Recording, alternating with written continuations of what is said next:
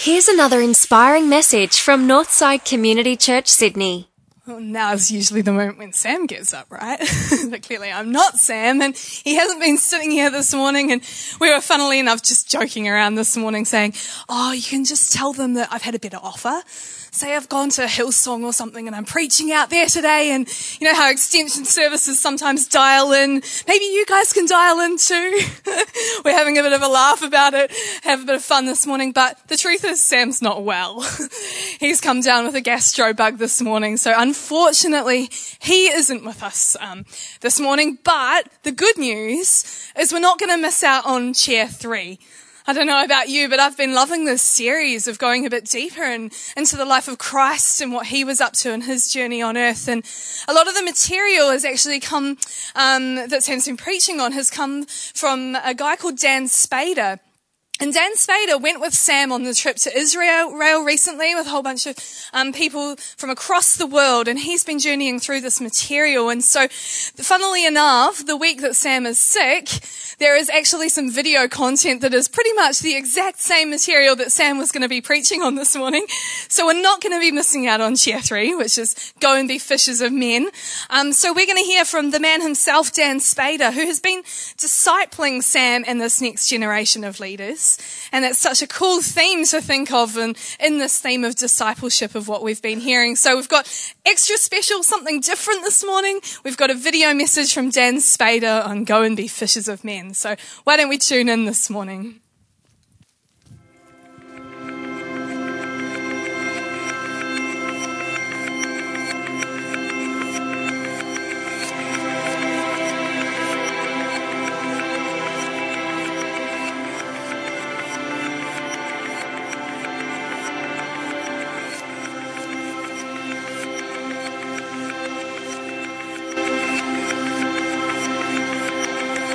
As we look at that Chair 3 person, Jesus made it very clear that the harvest is plentiful, but the Chair 3 workers are few.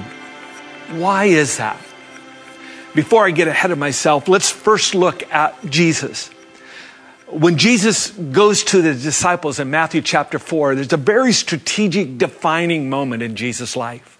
You're 18 months into the life of Christ by the time you're at Mark 1:16 or Matthew 4:12 and on.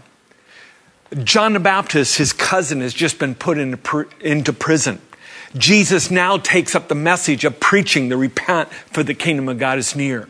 Jesus makes a move from his hometown in Nazareth to Capernaum. But more important, Jesus now is going to, with a laser focus, turn his attention upon investing in a few disciples that he's going to go deeper with. And he goes to them, James and John and Simon and Andrew, and later on Matthew, some of the different ones that he initially started with, but he goes to them and he says, follow me, for I'm going to make you a fisher of men. I'm going to teach you how to reproduce your life. What very strategic about this, with laser focus, Jesus now begins to pour into a few, teaching them to reproduce their life in others. You're going to find Jesus from this point on 17 times with the masses, but 46 times with the few. Now, why is that? Why is it that Jesus is so focused on a few? Later on, many of these would become the 12, but this is still a smaller group of 5 individuals that he began to pour his life into. I think there's a couple reasons for it. You see, the come and see is a relatively easy challenge. Follow me is not difficult. But when you get to this chair, follow me, I'll make you fishermen. The scripture is very clear. This is a struggle. A number of things have to be learned. A number of things have to be developed into this person's life to teach them to reproduce. Jesus takes his disciples on 6 fishing trips and 5 missions trips. He begins to spend more time with them, pouring into them. But Jesus knew that Chair 3, for at least 2 reasons, is very difficult. First and foremost, it's a struggle. You see this in Hebrews 10-12. Where the passage is right in the text says, in your struggle against sin. And then it goes on in verse 7, it says, endure hardship as discipline. And then it goes on in verse 11, says, this is painful. You see, this is the fellowship of sufferings in Philippians 3:10. Where Paul said, I want to know him, the power of his resurrection, and that's chair 2. The know him, chair 1. Power is resurrection, chair 2. And the fellowship of sharing in his sufferings, I believe it's chair 3.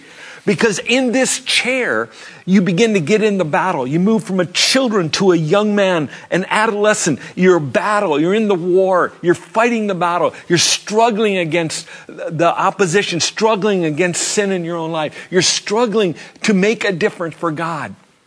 And this is where the Spirit of God begins to prune in our own life for discipline. If you look at John 15, it talks about no fruit, more fruit, and much fruit. And how do you move from fruit to more fruit? The Bible says pruning. And so God begins to prune in our life. He begins to help us choose priorities. And he begins to take away good things, because that's what pruning is. God takes away the good things so we can get to the right things, the best things. And pruning is painful.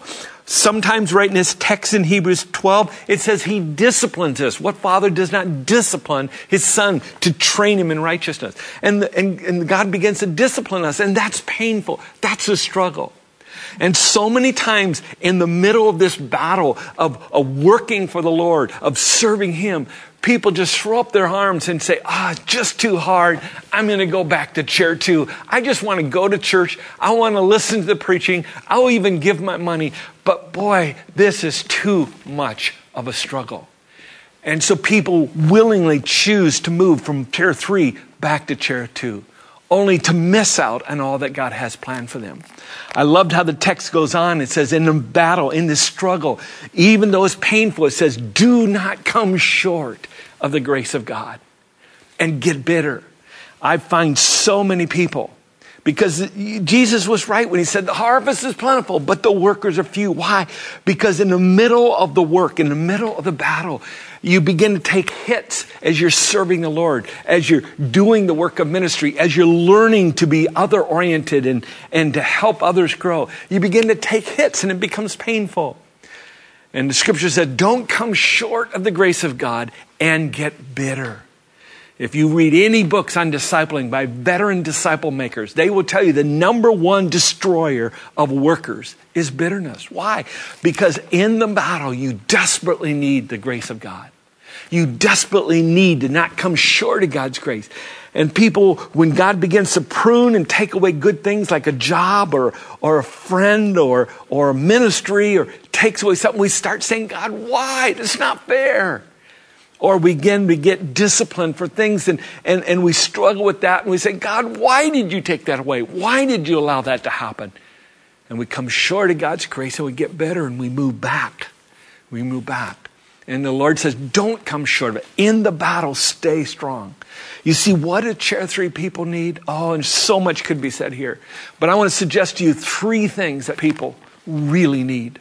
First and foremost, and this is what Jesus was developing in their life, they need to learn to live a Spirit-filled life, to do the work of ministry in the power of their Spirit.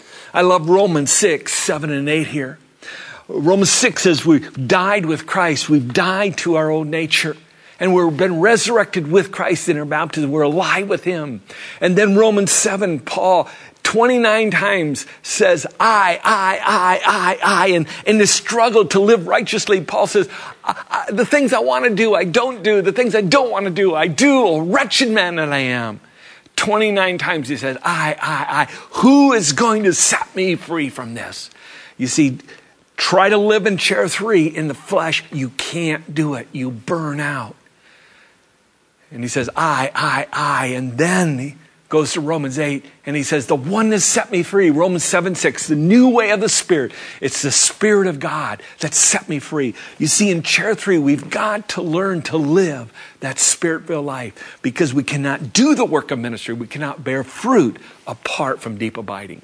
The second thing chair 3 people really need is to learn to deny themselves and to say yes to God, but to say no to ourselves. And that's not easy, because our flesh keeps coming up in the middle of the battle, in the middle of the work.